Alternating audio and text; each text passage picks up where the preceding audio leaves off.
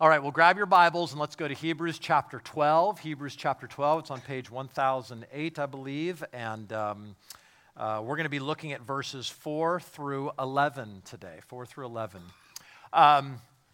I don't know who it was who said it. They said to err or however you pronounce it, is human, to forgive divine, and that's of course true.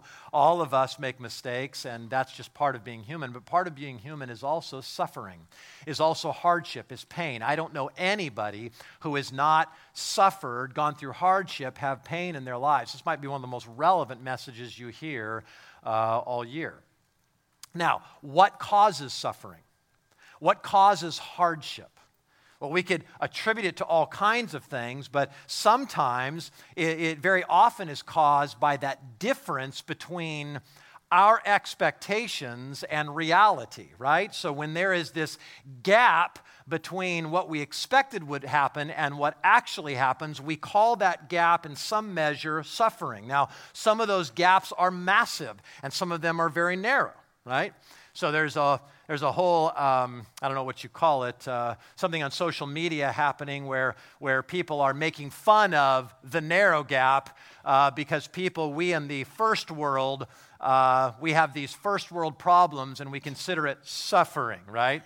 Some of my favorites are my 90-inch LED has a glare that my 60-inch plasma never had.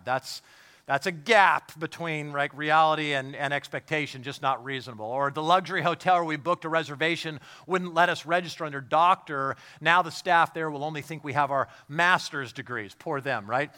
I can't remember which car I drove to the mall. That's the first world problem.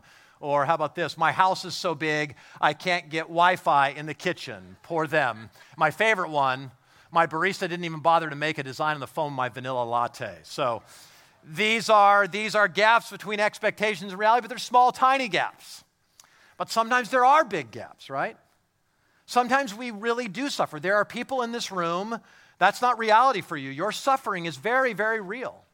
We prayed for our brothers and sisters around the world last week. We prayed for those in the Middle East and the suffering that's happening with fellow brothers and sisters in Christ. There's suffering. There's real pain.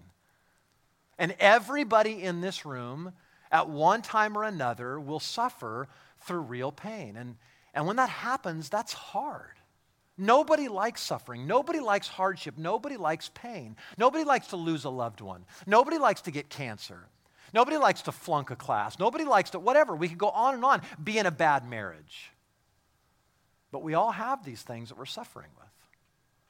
And what can happen, and what the writer of Hebrews is concerned about, is that when suffering comes, that we think, oh my gosh, it's random. It feels like it doesn't make any sense. And I thought when I came to Jesus, my life would get better, and that everything would be more smooth, and they found out actually in some ways it made their life more rocky, and they're thinking, I don't know that I want this anymore. And they feel this temptation to go back and just say, either punt and I'll put it aside, or go back to religion, this sort of safe Judaism that they were in. This is happening in the book of Hebrews, and the writer's saying, man, I don't want you to go back. And so I want to give you a dose of reality. And so he told us these great stories in Hebrews chapter 11. He told us about these great men and women. And some of them had these, incredible stories of how God used them in their lives and their faith. But some of them were sawn in two and were killed by the sword. And all these horrific things. And so he's saying, okay, let's get a splash of reality. Suffering is common to everyone. So why does it happen? Does the Bible, that's what I love about Scripture. See, there's a lot of people that think Christians are just these people who deny reality. That we're just sort of slap happy and, just smile, everything's fine, we're all good. But no, we suffer, and we suffer deeply. And there's things that your Bible tells you and me about suffering to help us to understand how to navigate through this life. So why do we suffer?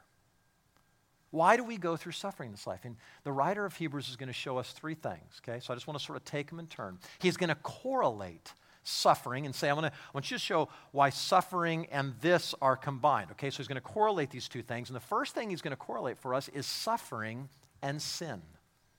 Okay, he wants us to see how sin is related to suffering. Now watch this. So start reading Start reading in chapter 12, verse 4. Hardship and sin, okay? Verse 4. In your struggle against sin, you have not yet resisted to the point of shedding your own blood. Okay, now, so he's saying there is this correlation between our suffering and sin. But here's the first thing he's saying. He's saying, look at, you haven't, this struggle, that, by the way, that word struggle is where we get our word antagonize or antagonist, right? When you studied literature, there's this force, there's this thing that's coming against you, and you have to struggle against it. And he's saying you haven't yet, in your struggle against sin and in sort of trying to defeat this antagonist, you haven't shed your own blood. But who has? Class? Yes, that's always the answer in church. If somebody says it's Jesus. So it's Jesus, right? Jesus suffered to the point of shedding his blood. Right? Now, in part, he's saying this. What makes you think, Hebrew Christian? What makes you think, Foothill Church? What makes you think that if Christ suffered, you won't suffer? He was perfect. He never sinned. And yet, he shed his blood. He struggled until the end of his life, right? He gave up his life. So we see that and say, look, I'm not immune. Nobody's immune from suffering. In fact, everybody will suffer. But he says there's this struggle against sin. And I think we could legitimately say that all suffering in one way or another is related to sin. Now be careful, because here's what I'm not saying.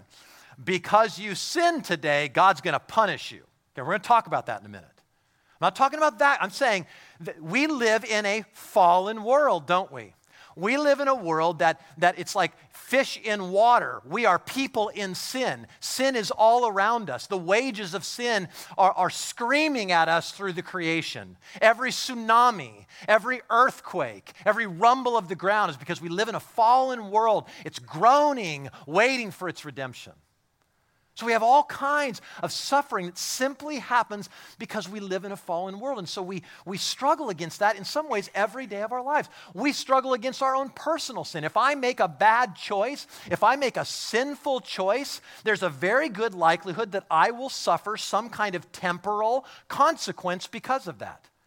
If I decide that I'm going to ignore God and I don't care what his word says, and I'm going to go and commit adultery with a woman who isn't my wife, I'm going to suffer because of that. My marriage, my family, my children, all these things will be ramifications of me deciding because of my own personal sin, there will be suffering. Count on it.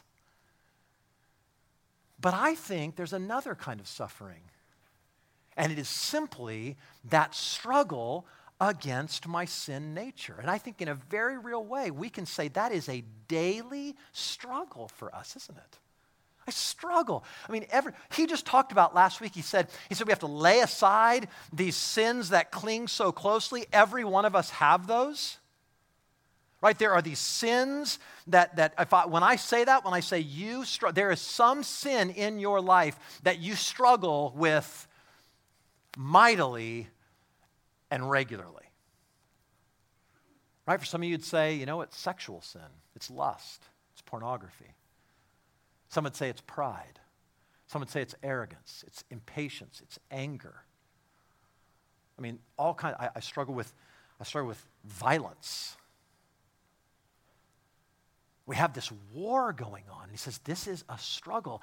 And he says, you are called to struggle to the point of shedding your own blood. What's the point? You're gonna wage war against that sin nature until the day you die. Now, I'm not saying you can never overcome a besetting sin. In fact, I believe you can because Hebrews 12 tells us we can.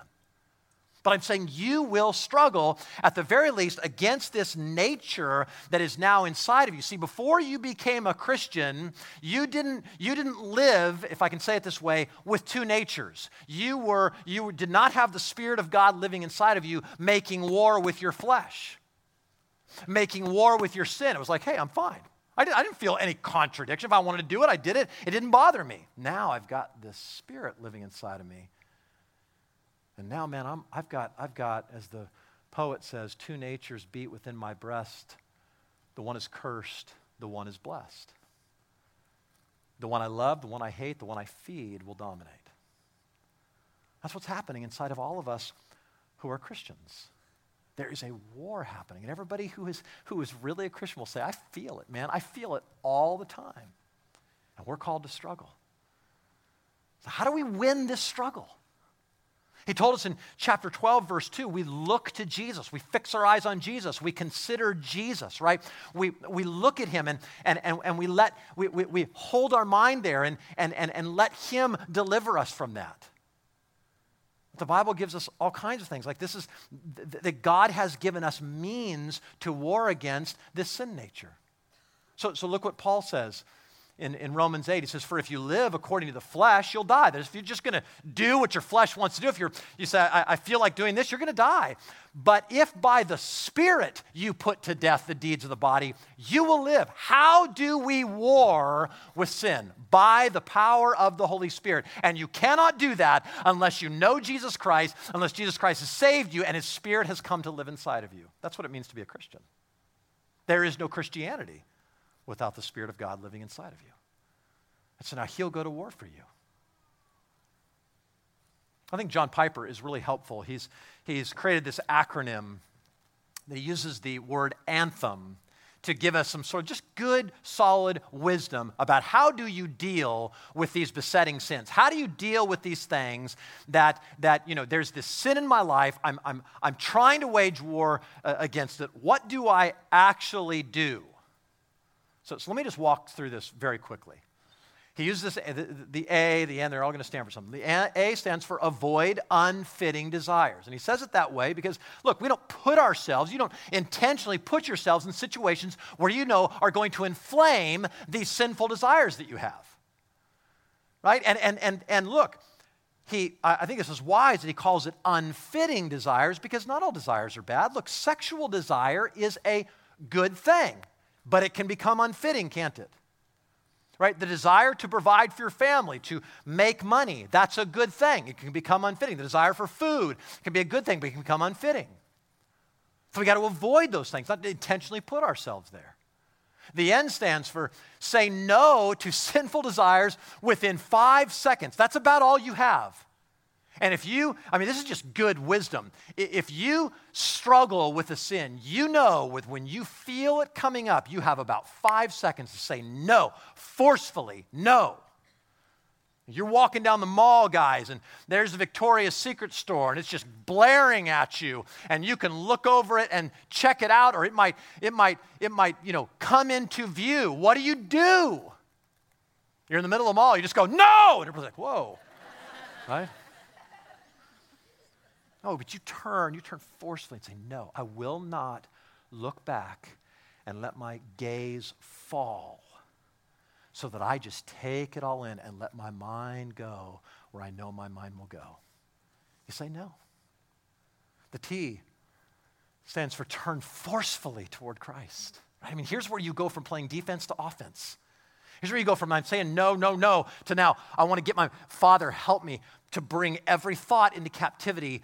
Help me to think about Jesus Christ and his righteousness. Help me to reckon myself dead to sin and alive to Christ. Help me, God. Help me to hold these things. Now put that in my mind. Turn forcefully. The H stands for hold. Hold on to the promises, right? You do that. So here I am. I'm thinking about these things, and I hold them until Victoria's Secret is pushed aside. And it's gone. Thank you, Jesus. Whatever your sin is. The E stands for enjoy. See, most of us don't enjoy our affection for Christ. The Bible tells us over, just in so many ways, in your presence is fullness of joy. At your right hand are pleasures forevermore. But most of us don't think that way. And you know why? Because that's cultivated. We have so cultivated the habit of our mind to turn to sin. We are so habituated to sin, like a fish is to water, that it's very easy. This is a whole new discipline to enjoy the affections that we can have for Christ, where you say, Christ, you are superior. I mean, you are everything I want, everything I hope for. And get to a place where you've disciplined your mind to do that. And the last one is the M, and that's move away from vulnerable behaviors. Now, I love this. This is very wise. Just move. Just move. Get up and do something active. Right? Sin flourishes. Hear me. Sin flourishes in the garden of idleness, in the garden of leisure. And he's saying, listen to me. If you have to get up and pound a nail just to move, if you have to get up and fix a door or a faucet or a toilet, if you got to get up and just run around the block a few times, go do it, anything. Move away from all those vulnerable behaviors and help you. See, there is this correlation between our suffering and sin, and God says, I want to help you with that. I want to help you overcome these sinful desires and overcome sin in your life. The second correlation he makes is between hardship and forgetfulness. Okay? Now look how he does this. So look at verse 5. And have you forgotten the exhortation that addresses you as sons? This issue of remembering. Don't forget. You read your Old Testament and you get so frustrated at the nation of Israel. Why do you keep going back to idols? Why do you keep doing what you're doing? And over you're going to hear God saying, remember. Don't you remember what I did to you when I drew you out of Egypt? Don't you remember what I did when I saved you from slavery? Don't you remember? Remember, why do we take communion, the Lord's Supper, every single week? God forbid this becomes just some sort of, rote motion we go through. It's to remember Christ crucified for us, to taste the sweetness of his forgiveness. See, we forget so easily, don't we? We are such forgetful creatures. And some of us forget the good promises of God, and because we forget them, we suffer. We suffer consequences. We suffer just not knowing the joy of, wait a second, this is what God has promised for me, and I can revel in those things. But some of us don't even know them. It's not an issue of forgetfulness for some of you. It's an issue of a very dusty Bible. Like if research is right, it says that a large majority of people in this room, you could not locate the 10 Commandments in your Bible or the Beatitudes, let alone say what they mean. I don't have to judge you. Please hear me. Here's what I want you to hear. How can you possibly remember what you don't know? Right? You don't forget what's never been there. You understand, Scripture is meant to do something for you. Listen to what Paul says in Romans chapter 15. For whatever was written in former days, let's talk about your Old Testament. Let's talk about the book of Numbers, as crazy as that sounds, was written for our instruction, that through endurance and through the encouragement of the Scriptures, we might have hope. Paul goes, I want to encourage you. I want you to open your Bible and feel encouraged. I want you to read it and go, man, this is doing something for me. God isn't there to just beat you over the head with the Bible. He wants you to open it so you go, man, this is so encouraging to me. This is why we just are like a drumbeat about you being in church and habitually submitting and listening to the Word of God. This is why we're so big about growth groups and you being in a place where with a small group of people, you're unpacking the Word of God, listening to what it says, applying it to your life, praying together. This is why we're so big about reading your Bible, just picking it off the shelf and hearing it. Like, what do you fill in your mind with? See, every one of us have 168 hours a week. How much of your time, and I'm not saying it has to be 160 out of 168, but you know what? How much time do you spend knowing, understanding, listening to, getting the Word of God inside of you? Because you cannot possibly be encouraged by something you don't know. And God wants to encourage you so that you'll have endurance. So sometimes we suffer because we forget. But the third thing, and this is really where he spends most of his time, is the difference between, the correlation between hardship and discipline. So he's going to tell us over and over in the remaining verses that there's discipline, discipline, discipline. We suffer as Christians very often because of discipline. Now let's talk about discipline for a moment. What is the purpose of all discipline? Well, we can think of a lot of reasons. Let me give you 3 reasons why I discipline my children, why you ought to discipline your children, why you should be receiving discipline in your life. Why would we see discipline as a good thing? So there's 3 things, kind of big, broad categories I give you. The first one is just correction. Okay, one of the purposes for discipline is correction, right?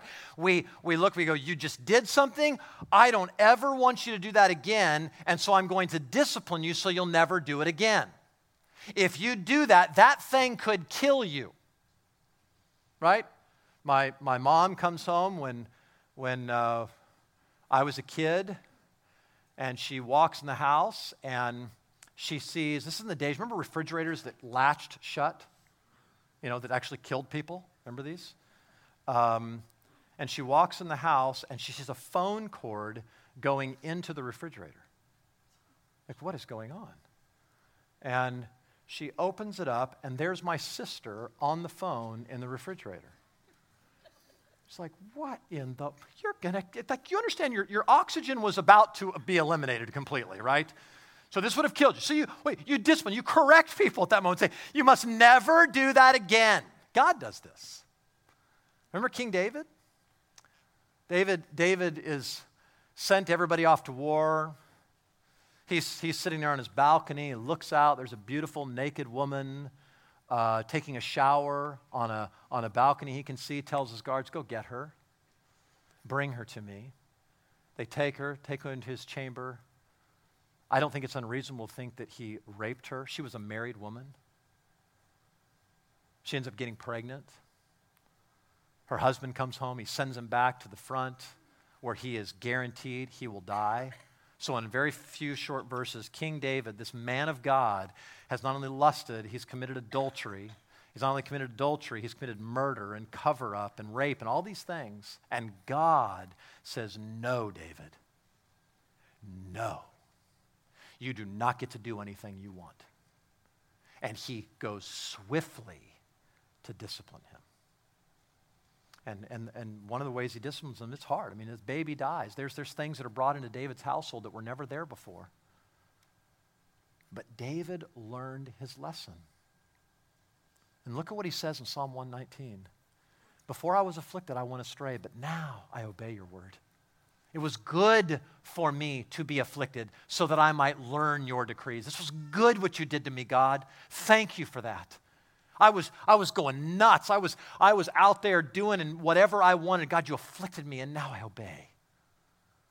See, so correction is something we do. But the other other purpose for discipline is prevention, right?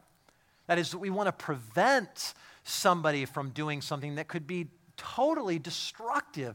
I never want that, never want you to go there. I want to keep some greater harm from happening to you. So I'm going to bring discipline in your life so that the greater horrible thing won't actually happen to you. I think about God here. I mean, think what God did with Paul. Paul is this incredible. He writes most of your New Testament. He says at one point, I know a man who went up to the third heaven. I have no idea what the third heaven even is, but Paul went there. Paul heard God speak to him. Paul saw miracles that most of us will never see. He is this guy that very easily could have become very arrogant because God was using him in a way, I think it's safe to say, he was probably not using anybody to the degree he was using Paul in his day. And Paul says, you know what God did? He gave me a thorn in my flesh. And we don't know what that is, by the way. I mean, is it a physical ailment? Was it some sort of spirit of affliction? Something that came upon him. He says, he gave me this thorn in my flesh. And 3 times I pleaded with him, God, deliver me. Take this thorn away. And God said, no, Paul, my grace is sufficient. And Paul says, you know why God did that? To keep me from being arrogant. Now, hear what he said. Not, I was arrogant and prideful, so God disciplined me. He said, no, God moved first. God came into my life first. God gave me this thorn first so that I would not become prideful. He didn't want that happening to me. He loved me enough to keep me from a sin that could have destroyed me and destroyed what God wanted to do through me. But the last one is just, so there's correction, there's prevention. But then think about this with your own kids. Education. What's one of the reasons that we discipline? What's one of the reasons that God disciplines? It's for education. It's to help us learn. When I say that, I don't mean you're smarter. I mean you become more like God. You know more about God. I mean, one of the problems we have today, I would say the problem in the world today, is that we don't know God. Right? I mean, this is, the Bible says there's coming a day, declares the Lord, when the glory of the Lord, the knowledge of the glory of the Lord will cover the earth like waters cover the sea. That's what God wants. He's not talking about intellectual head knowledge. He's saying, I want you to know me. And so sometimes I bring discipline for that to happen. Think of Job. Right? Job's like this wonderful, righteous man. For as far as you can tell, we're not saying he was a perfect, sinless person, but he was characterized by righteousness. God allows, for some cosmic reason, God allows Satan to afflict Job with serious pain and suffering. And Job's like, why, God, why? If I could make my case before you, God, I would, you'd find me innocent, and I haven't done anything. And finally, God shows up. And he says, Job, I'm going to talk to you now, and you brace yourself like a man. Where were you, Job? Where were you when I created the earth? Where were you when I created Leviathan in the deep? Where were you when I separated the water? Where were you when I said to the water, you can come no farther than right here? Were you there? Did you help me? No. So Job, I don't answer to you. And Job, at the very end of his life, at the very end of God's suffering and pain, says this. Look what he says in Job 42. I had heard of you by the hearing of the ear, but now my eyes see you. God, you know what you did? You know what you did through all that in my life? You taught me something. I know more about you. See, people that go through suffering would say this very many times. I may not know why. I may not know what God is up to, but I'll tell you this. I know God more. I know him. And that has been a comfort to me, and that has carried me through so many more things. God has been so dear to me in my suffering. Okay, so now that's sort of the purpose of all suffering. Then what's the point of the suffering that the writer of Hebrews is going to talk about? What's the point of suffering and pain and discipline when God does it? So let's look at that next. The point of God's discipline, okay? Why else might God discipline you or discipline me? This is what he's going to tell us from the rest of chapter 5, or verse 5 down through verse 11. Okay, and the first thing he's going to say is one of the points behind God's discipline is to prove that he loves you. So now look at the rest of verse 5. My son, do not regard highly the discipline of the Lord, nor be weary when reproved by them. For the Lord disciplines the one he loves and chastises every son whom he receives. Here's the point. I love you. Like, yep, I love you right where you are. I really do. Come to me. If you don't know Jesus today, he's not saying get all better and clean up and you got to get rid of all this baggage. He's saying come to me now. I will take you exactly how you are with all of your sin, with all of your baggage. Come to me. And then he's going to say, but I love you too much to leave you that way. I love you. And I'm going to prove to you my love by disciplining you, right? I mean, he wants us to grow, and you start to see that discipline is a gift. So look what the psalmist says in Psalm 94. He says, blessed is the man, blessed, like happy is the man whom you discipline, O Lord. That's crazy, right? Who talks like this? And whom you teach out of your laws. This makes me happy. Psalm 119. He says, in faithfulness you have afflicted me. And I see that as a faithful thing on your behalf. Or listen to what Jesus says to the church in Laodicea in Revelation chapter 3. Those whom I love, I reprove and discipline. So be zealous and repent. I love you. Listen, I want you to know, I want you to be unmistaken that I love you.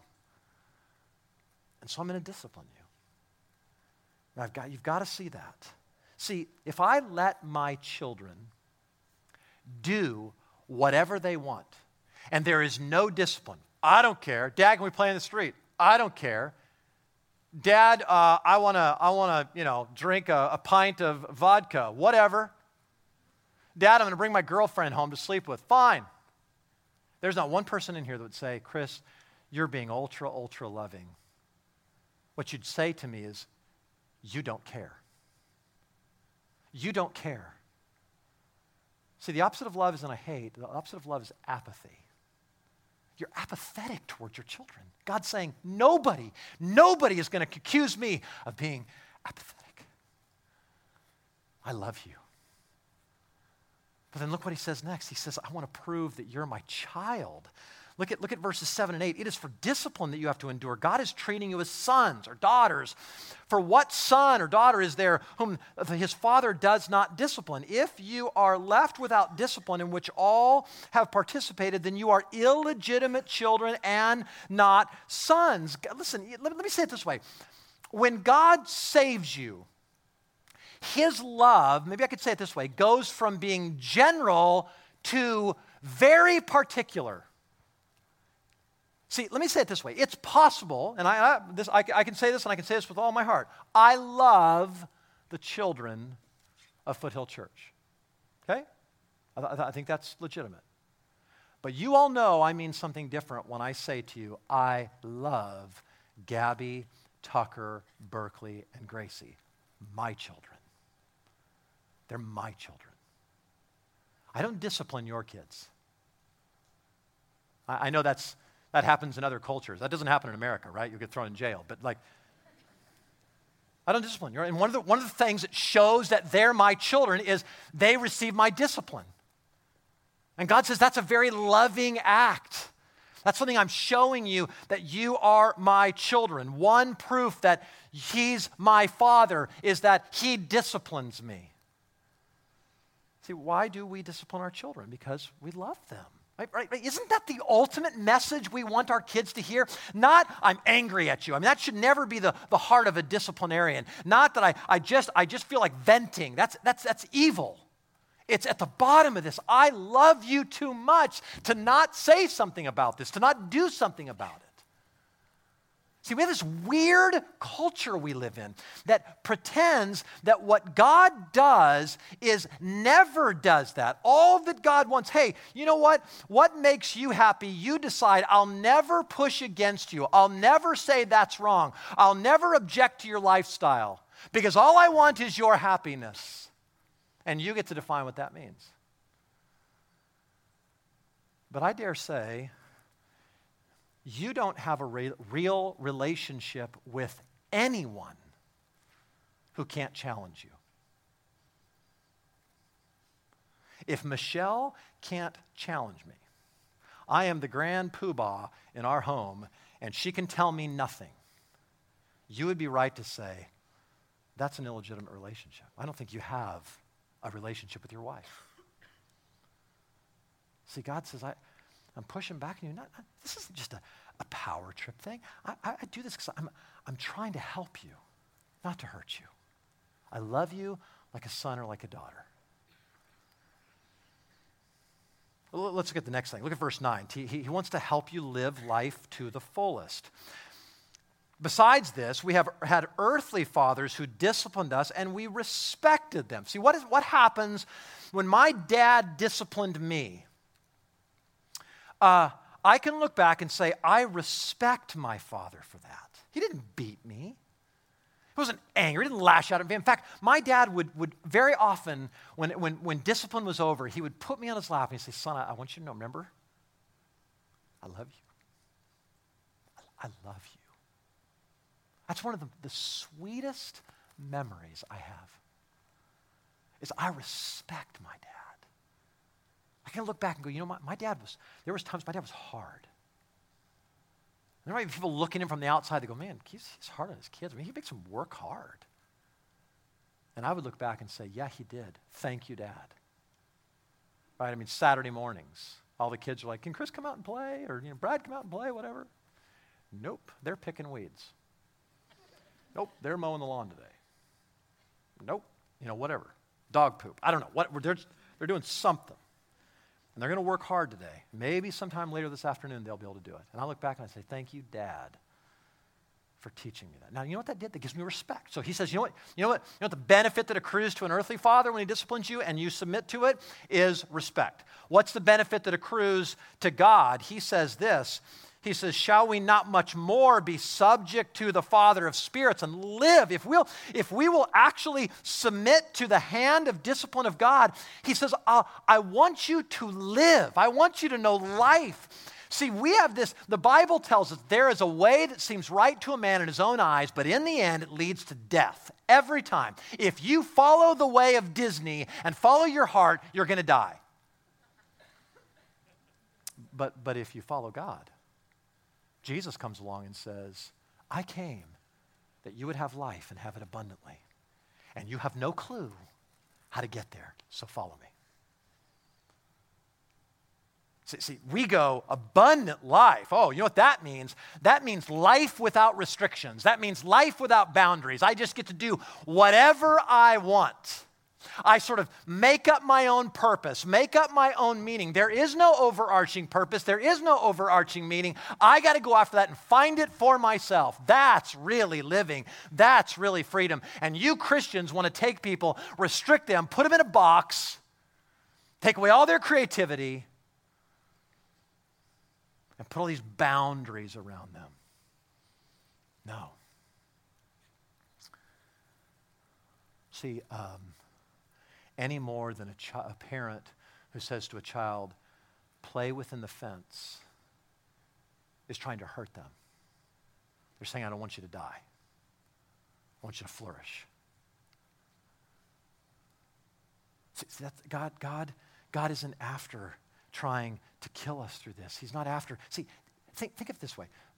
Is there anyone you can think of that lives life without boundaries that you'd want to trade places with? I can't imagine. I can't imagine a marriage without boundaries. Gross.